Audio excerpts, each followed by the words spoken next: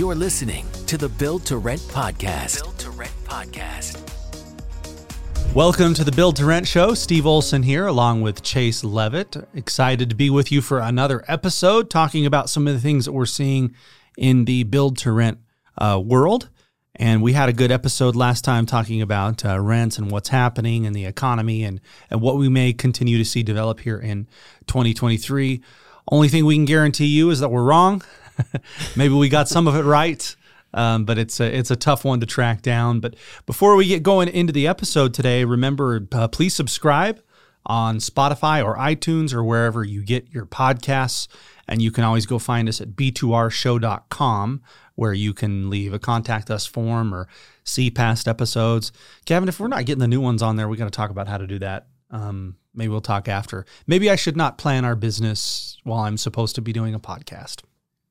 Hasn't stopped me before. Probably won't stop me again. But I said it.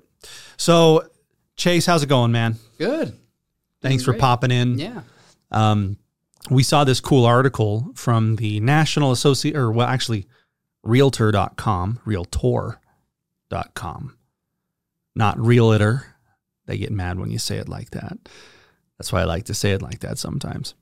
So Realtor.com, those who can't afford a single-family house are increasingly turning to build-to-rent communities. So that headline made me think, well, duh, right? But I think the distinction that they're making here is your typical apartment buildings or other rental communities are getting passed on to a degree for the build-to-rent communities.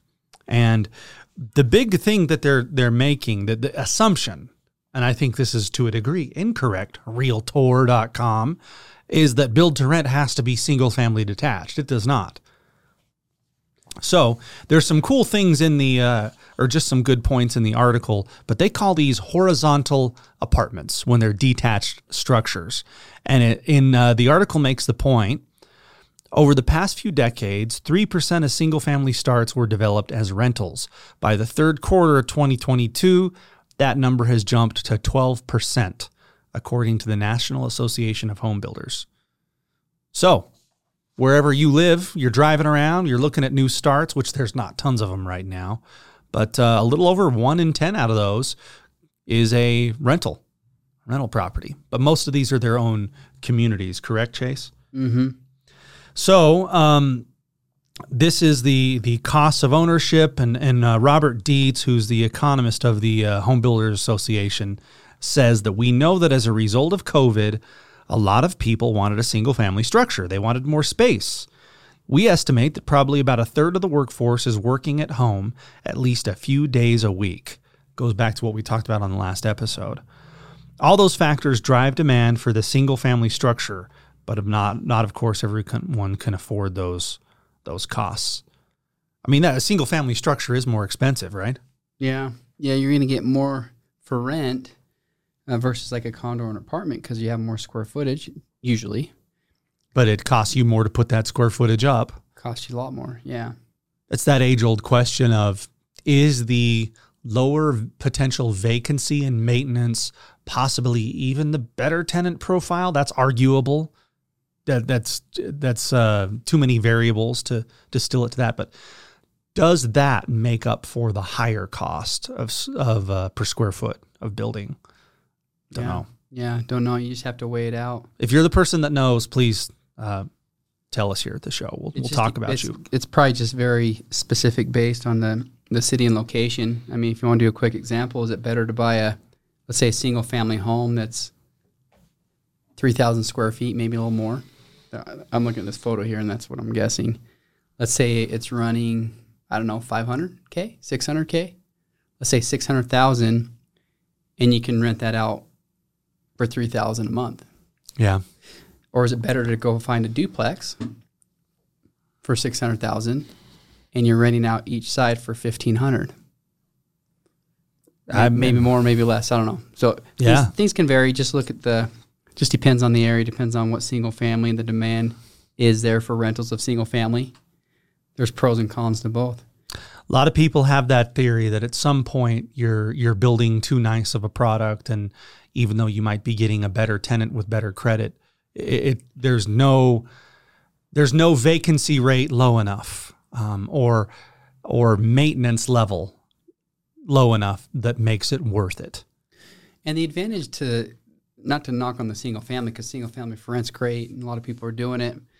But the advantage to having the duplex or more doors, if we're going back to my example, is if one door's rented and one's vacant, you're 50%, right? Where, let's say that single family home sits vacant for a month, you're 100% vacant. Yeah. So it's good to diversify or split up your risk. Right. If you're a mom and pop landlord, or you have kind of a fractured portfolio, meaning there's houses scattered everywhere, and you have different debt on every single one of those, then what Chase is saying is absolutely correct. But a lot of these, when we talk about build for rent communities, I mean, this is there's 100 houses, and a lot of these houses are little cracker boxes, right? Mm-hmm. We've seen Phoenix was the birthplace of build for rent. Almost everybody would agree on that. And you look at some of that Christopher Todd or Avila Home stuff, and a lot of those are little houses. They're little, but they have what that tenant needs. Mm-hmm. Yeah. So they have the space that you need. Sometimes I think more or bigger is not better. I think if you have the right layout that's organized, could work pretty well and be a lot more affordable for that tenant. Well, that's if we gave our shows titles, and I don't even know if we do, but the title of this show would be "How Do You Know What to Build?" And that's where we were hoping to go with this article, because that's what it comes down to. This article says that these type of communities, and we'll argue this, feature brand new houses with high quality finishes, as well as a garage and a yard. Residents also have access to a fitness center, clubhouse, and on-site management and maintenance in the community. They don't want to be bothered with a lot of this stuff. I was griping to Chase about I'm having some flooding at my house right now. If I was a renter, I just call the landlord and be like, hey, it's flooded. And I don't care, right? But now I'm the homeowner. I'm really stressed about this thing. Why is it flooding? What's going on? We're having like the wettest winter ever in Utah. You think it's the wettest one ever? Yeah, it's been pretty. I mean, I haven't lived here forever. It's as far as Utah County up north. I've been here the last 10 years. But yeah, it's been pretty wet. Pretty wet. Yeah. Like a lot of soil is settling. You're finding out how good your landscaper was or wasn't with your drainage plan. And that's something that you'll find out on a build for rent community too. But I think that we've always talked about construction and what do you build and how do you know what to build. But it really is economical for a lot of these people. I have looked at the San Antonio market a lot. I've been down a few times. I've tried to make a few things work there. Hasn't happened yet, but they give this example. I'd like to share it with the listeners. Excuse me. For instance, in San Antonio, Texas, the cost to own a 3-bedroom, 2-bath house listed at $289,700 with a 5% down payment on a 30-year fixed mortgage, along with mortgage insurance and maintenance assumption, is about $2,800 a month. So that fluctuates just a crazy amount based on your interest rate. In comparison, AHV Communities, they're a build for rent developer in San Antonio. They have a community there that is renting out 3-bedroom, 2.5 duplex homes, Chase, from $2,200 for a 1,365 square foot to $2,400 for a 1,415 square foot a month. Shoot, that makes me look at some of the stuff I was underwriting and go, maybe I was a little low. Yeah. But I mean, so you can buy that home for, $2,800. You're the owner. You've got some maintenance, insurance, taxes. You're going to have higher utilities and landscape costs too, most likely. Or you can go rent for at least $400 cheaper. Yeah, you're about $400 to $600 cheaper. So is what that's telling us or telling me is we have people that are saving their money. They don't want to put down the 5% down payment. They want to keep that. And they're wanting to rent, which they're paying a little bit lower. It's not going towards them or their equity, right? It's just going to someone else. But they're okay with doing that because it's $400 to $600 cheaper. That's a nice little comparison there that we had in San Antonio, Texas. Yeah. And if you jump back up, I want to hit this paragraph real quick. Yeah, hit it. Go for it. So unlike an apartment rental, single-family rentals in a build-to-rent community offer the lifestyle of home ownership without the added expenses of maintenance, which we just talked about with the yards and whatnot, or what some call the hassle of owning a home. The home generally rent for more than a typical apartment. So it's kind of comparing apartments, right, in the single-family communities, but it also points out some key factors there that I think the thing that I want to take away from this paragraph here is it's going to offer the lifestyle of home ownership without the hassle. And I think we live in a world of convenience, right? We have, we'll go down this road, DoorDash, right? We DoorDash way too much. Way too much. Trying to get away from it. We have this place called Aubergine. Or, let's just say any Chick-fil-A.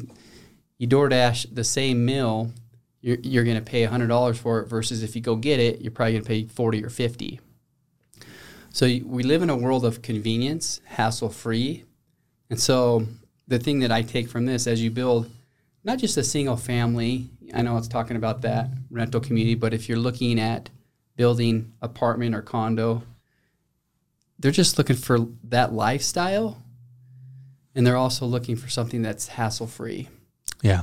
So two comments. Number one, I'm mad at DoorDash right now. I love what they do, but the other day I ordered something, and I'm always trying to dig up sponsors for the show by bagging on companies. That's not a good way to do it. Nope. It's not. That's why we have no sponsors on the Build to Rent show. Not yet. We'll figure it out. Yeah. 50 minutes in, they just text me, this restaurant canceled your order. I'm like, thanks a lot, morons. I waited 50 minutes and now I got to get in my car anyways. We want that convenience. Yeah. And when it fails, we get really grumpy. So number two, yes, people want the experience of living in the home and they don't want any of the drawbacks. And this build to rent community style of 100 homes with a clubhouse and a pool and a playground and a dog groomer and all that stuff is getting better at delivering that. They're never going to get the principal pay down and the interest rate tax deduction, right? Can't do that. You're a renter. But you can get a lot of the other stuff. I think one of the big ones is the stigma. People feel like you're stigmatized if you're living in a neighborhood and you're the one renter or you're one of the two renters. In this build for rent community, we all are, but we all have homes too, and we can we're like homeowners. Yeah. I think in the build for rent community, when those are being built, you're probably going to have the developer that's going to be factoring in that type of tenant versus someone that's just owning or living there. So there's probably going to be some different amenities or features to that community, if done correctly, that tenant's looking for. Yeah. Maybe the charge station. Yeah. If you do a gym, like we talked about, you got to do it right. Probably going to have the pool, the clubhouse. Yep. Got to be really smart about what's in that community to see if it makes sense. So when we talk about how do you know what to build, I can't remember if it was on this episode or the last one that we did. We were talking about when you cross the line from doing too nice of a product, right? You're chasing that experience for the tenants. I want them to live in a nice product so they pay me a lot of rent and stay a long time, right? I do know one thing that you and I have identified, and I was up at our project in Heber City, Utah. I'll show you the video after. I was happy to see this.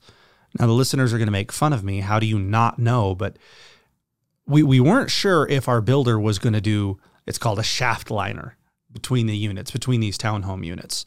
And that's a fire code thing, but more importantly, it's a noise thing, right? That means you build a townhome and then you stop, you put in the liner, and then the next townhome. They are attached, as opposed to when a unit is fire sprinkled. It has a fire suppression system in it. Your floor and your studs just go straight across, and you usually have a 2x4 or 2x6. That's the only thing separating you from that neighbor, and you're going to hear some things you don't want to hear. It's a dark place, okay? and that deteriorates from the experience immensely, right? You look at the Google reviews for the community, you look at the tenants, they talk, right? I can hear my neighbor doing everything. Yeah. And so that's this funny thing where you say, what do I build? There's a fine line. Yeah. You got to understand from the inside out. I mean, we're talking about the floor plan layout. We're talking about shaft liners, which is important. But then you talk about, well, should we put this nice trim or crown molding in there? No, you're not going to really, is that going to matter? Is the person going to pay $25 more because it doesn't have crown molding? So just get really specific and understand each little detail. The crown molding doesn't lead to a better experience or probably any more rent, right, for that money. Yeah. The shaft liner, the thing you don't see when it's done, I can tell you now, worth it, right? Because we say, what are you going to build? So much of that is dictated by the city, right? I remember we were doing a lot of due diligence on a project in North Houston recently, and we were trying to apply many of these lessons that we have learned. You know, I've got some black eyes. I'm missing some teeth from Houston. Okay, you know that. Yeah. And that's been tough. Well, you learn the rookie mistake is, we're building townhomes in Houston. And, guess what? If we build so many townhomes in a row, then we have to do a fire suppression system, but we save a lot of cost on the walls between the units. We can get more units in a row, right? Because whenever you have that break, now you've got landscape, you've got exterior, right? Freestand, it's the same reason why building detached homes is not as economical as duplexes, right? The extra landscape and exteriors and that finish that you have to do. But oh boy, did we learn. Just because you can build a bunch of units in a row because they're fire sprinkler doesn't mean you should. Yeah. And so what we designed this community, it was going to be 200 units and it was all duplexes. We learned most notably what was going to be great, and this project didn't work out. It turns out there was a lot of issues with the roadway that Harris County was going to require, but I was excited for it because we learned when you're building attached units, we've seen this time and time again. Tenants want the end unit. Leases for $100 more. Got leases a couple for more longer. windows. Oh yeah, a little more light. They're going to grab all those, and so we did these stupid buildings that are 12 units in a row, cut up into fourplexes, and guess what? There's 2 end units, and then you got 10 middle units. Yeah. Right. And so what you get for longevity on that is so much less. Add to it the fact that you don't have the shaft liner. Yeah. People feel like they're just living on a cruise ship. People everywhere. Yeah. Yeah. So that's one thing that we learned. And, we go to big lengths now to avoid fire suppression at whatever cost we can. Mm-hmm. Like we'll sacrifice density. And a lot of municipalities say if you have, 2 or 3 attached units, you don't have to do a fire suppression system. Those things are expensive. They're high maintenance. They're fussy. I mean, I'm dealing with a situation in Texas right now. Kid threw a firecracker in somebody's garage. The smoke from it lit off the suppression system and the whole friggin' building, right? Floods. And then, floods things. Then they turn the power off. I mean, it's a mess. Who did it? Whose fault is it? I'd just rather not have fire suppression. Yeah. Yeah. But sometimes your density and the style of your construction, there's no way around it. But I can tell you that if the economics of the deal are there, we're going to avoid it, right? Yeah. Yeah. But a lot of what we talk about here in this article, I know it really hits home on the single family home built for rent. And so it just depends on the area. There is a need for it. Is there a need for the condo or the apartment? Yeah. Is there a need for the townhome style? There is. So it's just understanding the layout of it. It says here that, like I talked about here, that they're looking for something that's hassle-free, but they also want the same feel. If they're not going to purchase a single-family home, they want that same feel of the single-family home. So what does that tell me? Well, they're looking for more space, and they're willing to pay for it right now. But is that going to shift? Are we going to see a shift in the next 3 to 6 With 9 inflation, months? can they pay for it if they want to? Yeah. I don't know. I mean, so much of this is that art of working the city council, right? Because what the city is allowing you to build or telling you that they want is not necessarily what the market needs, right? Exhibit A was our mixed use discussion on the last episode. I mean, the city thinks they want certain things, but they're detached from the realities of being a developer and profit and long-term vacancy and how all that's impacted. So like working the city council, what do these people want? What are the hot buttons? What product can I design that suits me that is going to get approved by them? Yeah. And I think you and I have worked with some land people that some of them are really good at that. And some of them, what you ultimately get delivered to you, approved, you're going, this is what we've got to work with. Yeah. Yeah. It's interesting. I'm doing a deal down in southern Utah, going through entitlements, and we're going through the same thing right now where the city in the neighborhood would like bigger or larger density. They would like larger lots. So 1/4 acre or 1/2 acre lots, that's what they would like. But with what the city's actually needing in that area, in the surrounding location, it needs more rentals, or it needs more owner occupied on smaller. It just needs more opportunities for people to come in and either buy homes or rent them. Yep, is what it needs. So yeah, when you're working with a city, it's good to understand what their agenda is, and then help them understand what's needed. Show that data, and then come to terms on something. Yeah. There's push, pull, give and take. You're never going to get everything that you want. There's a lot of push and pull there. Yeah. But you do have to get them to, I mean, you know, when you're doing rentals, so many of them just have these dreams of we're going to have these communities, and they're so detached from the reality of what you can do. Mm-hmm. I've noticed the flip side of it too. You know, I've mentioned on this show before, I'm working on a deal in the state of Indiana right now. And this is where we bought land from the city for a song. We got a 5-year tax abatement with it. The city is begging for this rental product. They really, really want it. It's been a lot easier to get them to see our vision and to get them on board. And sometimes we'll hit a bureaucratic wall with the city, and we just go tell on him to the mayor. He goes marching over there. We need this, and he figures it out. It's great when they're on your team, but they're not. I would say they're not on your team more often than not. Yeah. I'm starting to dip my big toe into, believe it or not, an affordable housing new construction project in Honolulu, Hawaii. I've got an acquaintance there that I've trust. We've been talking for years, and he's got one coming out of the ground, and he's experiencing the same thing. All the politicians there run on, we got to have more affordable housing. That's a huge problem. There's only so much land in Hawaii, right? And you become persona non grata really quick if people perceive you to be standing in the way of affordable housing. So it's been very interesting to talk to him about that, and how if you've got one of those and you have a good relationship with the city, that they part the Red Sea for you.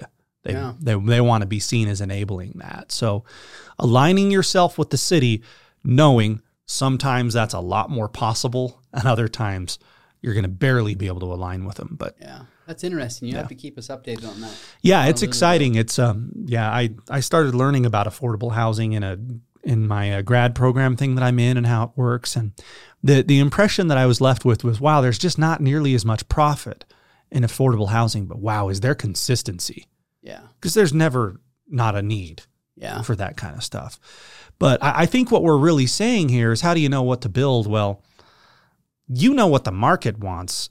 You have to bring that in alignment with what the city will allow. And some people are good at that and some are not. Yeah. Can you think of any, I talked about the shaft liner, any other deal breakers in your opinion? Yeah, I think it gets very specific. So we could talk about floor plans and what goes in a single family home, townhome, condo, which is fun. We've done that before, I think. Yeah, like upgrades and things. One thing that comes to mind is just specific on the location. So if you're in Arizona, you have a for rent community, no matter what the product type is. What if you don't have a pool? Your rents are probably going to be lower, right? To get that thing leased up, maybe $150 to $200 per unit. Yeah. So I was looking at a project down there. I think it had like 91 townhome units off of 91st and Lower Buckeye, if you remember that one. Yep. And the one that was really hurting on that project, it looked great. It's a bunch of townhomes, 2-story, great layout. The thing I didn't like is that community didn't have a clubhouse or a pool. Mm-hmm. And so as I was doing a little bit of homework, flew down there, popped into a couple of communities that were close by, and one of them was a Christopher Todd community. And that's what you want to do, is just pick the brain and see what's going on in that community, or pick the brain of someone with the boots on the ground. Yeah. And I talked with one of the property managers there in that community, because they had a nice pool. They had a clubhouse that wasn't huge. They didn't have a workout facility, but they had a clubhouse that had a leasing office in it. But they had that pool, and they had that grass or turf right behind the pool, a nice little gathering area. So they had something there for that renter, that tenant in that single family home for rent community. Yeah. And I asked the lady, I said, hey, what if I was looking at a community that didn't have a pool? How's that going to affect the rents? And she said, at least 150 to 200 per unit, maybe more. That's Phoenix, Arizona. So if you go somewhere cold, like maybe here, we still want a pool, or Idaho, where it's a little colder, it might not be as needed, but we're talking Phoenix, Arizona. So that's why I say it's pretty specific. We're talking about layouts and floor plan. We're talking about the layout of the community and the amenities within that community and what's needed. The other thing that comes to mind is we talked about gyms a little bit and how those aren't really needed unless you do it correctly and it's a big, nice A-class gym. Then you might have tenants that go and use that. Yeah. But does it make sense to put in that small, dinky, or the nice gym if you have a nice workout facility close by, like a Planet Fitness or Gold's Gym? You know what I mean? So just understand your surroundings when you're doing a build for rent community, or if you're looking to invest in one. Understand the amenities that's given. I kind of feel that people are wanting that space right now.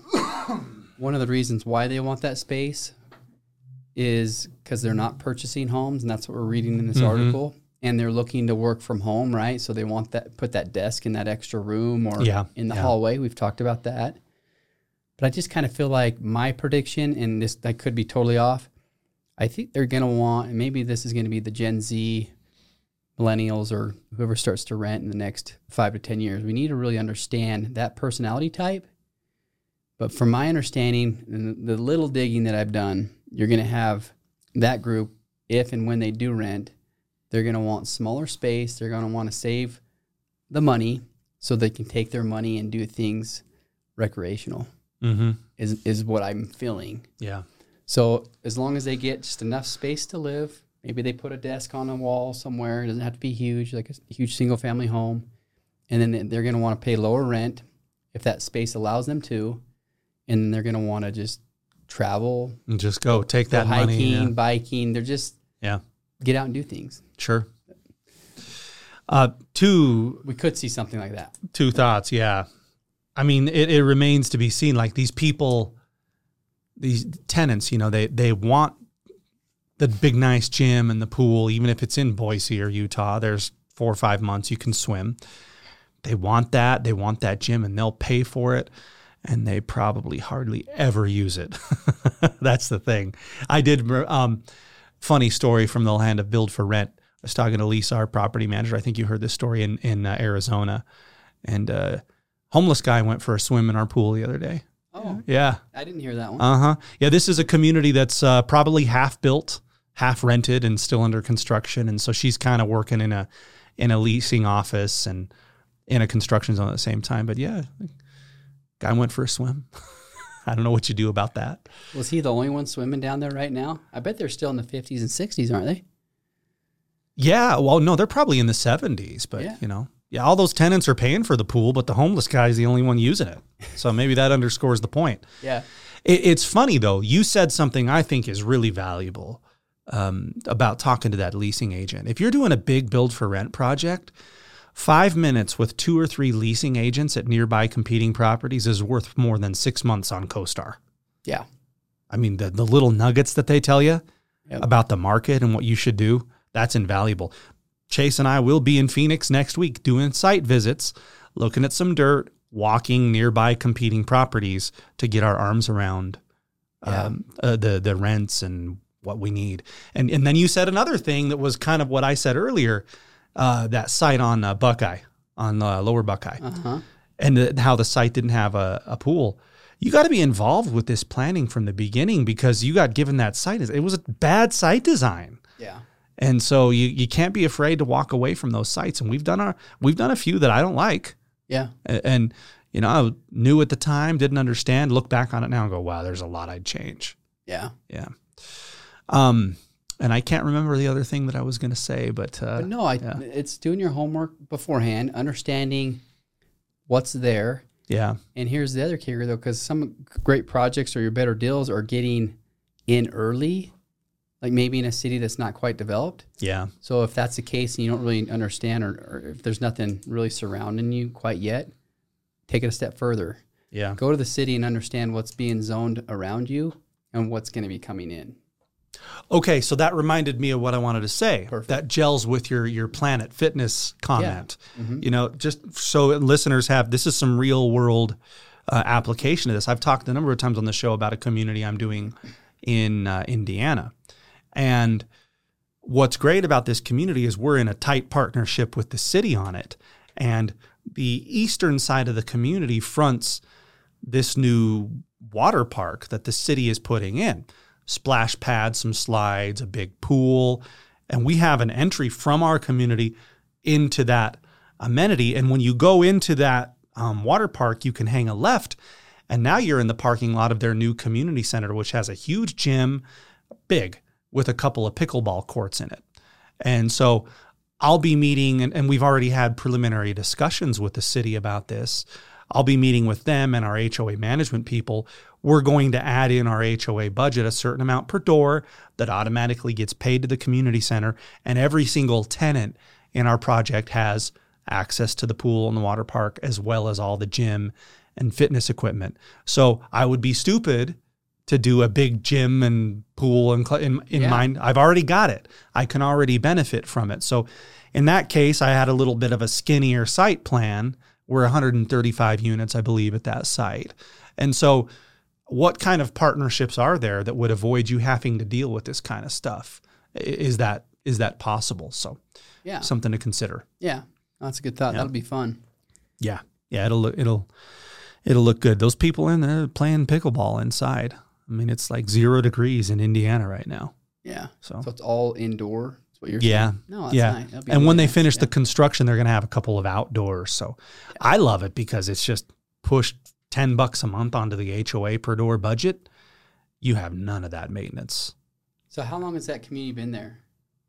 Which, the city or? The one that you're talking about with the indoor pickleball. The community center is like 18 months old. Okay, so see, that's why it's good to understand what's there when you're doing stuff or what's going in. Like, what if it wasn't in yet, but it's going in? Right. So you want to plan for those things. Right. So it doesn't make sense to put in for pickleball or even any pickleball.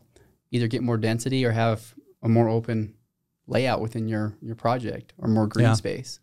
Do you like pickleball? Yeah. I bought a $200 paddle. Haven't used it once. No one invites me to play. I guess they're intimidated by my paddle. I have a pickleball court at my house in the backyard. Oh, yeah. It's got rain and snow on it right now. But when it warms up, you're going to come over and play. Okay, I didn't play a ton last year. Yeah. Going through some things, but this year. It's pretty fun. Yeah. I've heard a lot of these NBA guys they're doing pickleball teams. Yeah. They're supporting professional pickleball. Professional pickleball. Yeah, they're buying teams. I think Tom Brady did one.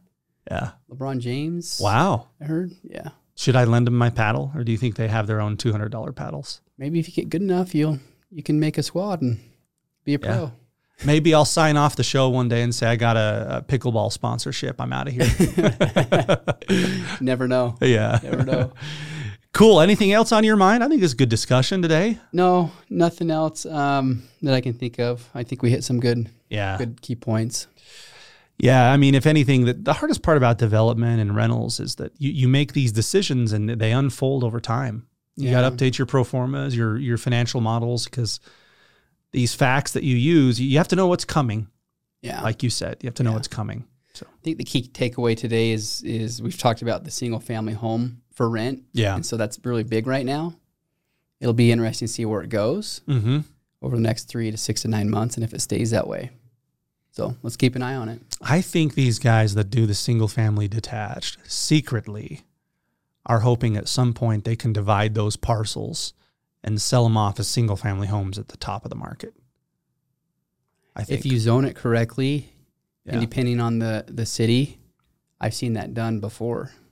And I've also seen it done with apartment complexes where they'll condo go conversions. Yeah, exactly. Yeah. Yeah, you just got to. But it's a gamble. It's how do I know they're going to allow me to subdivide this? Yeah, and it's got to be the right. It's got to be built right when doing that. When you go to do it down the road. But it probably seems like going the other direction would be easier. You know, traditionally cities, I don't want rentals, right? Did I tell you the funny quote my buddy heard in an eviction hearing once? Oh no, it wasn't an eviction hearing. It was an approval for a rental apartment complex. And one of the residents got up and said, "Hey, look, we don't want this. You know, not all renters are criminals, but all criminals are renters." That's what he said. And it was like, is there some uncomfortable truth to that? But no, I know a couple criminals that own their home. Yeah. Yeah. All right. That's another topic. I was going to start rambling about the conversion stuff, but maybe we ought to get into that. Like, this condo conversion, because going the other way from this is a rental community to I'm going to chop it up and sell it. Yeah. You've got more homeowners coming in.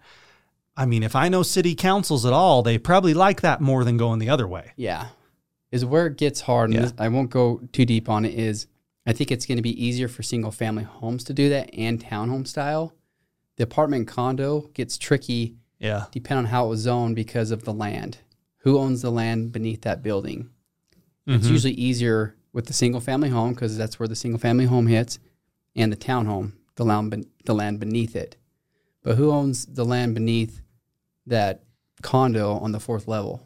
The association does. Yeah, so you have to go back and restructure that. Yeah. We can talk about that later, but that's where it gets tricky. True. Well, thanks a lot, everybody. We appreciate you listening and watching the show. Please subscribe on, iTunes and Spotify and wherever you get your podcasts. That's what podcast people say. So I say it now, too. We'll see you next time on the Build to Rent Show. Thanks for listening to the Build to Rent podcast. You are now just a few clicks away from joining our community of Build to Rent investors. All you have to do is follow our show on Facebook, LinkedIn, or wherever you're listening to this podcast. You can also watch this episode and more by subscribing to the Build to Rent podcast on YouTube. The information presented in this podcast is general in nature. Nothing in this presentation should be construed as financial advice or recommendations for any particular situation. The hosts are only licensed to provide advice and services in the states where they are specifically licensed, and listeners should seek the advice from an appropriately licensed professional in the area where they invest. The examples presented in this presentation are for illustration only, and no guarantee that similar results can be achieved, since the facts, circumstances, and participants are all different.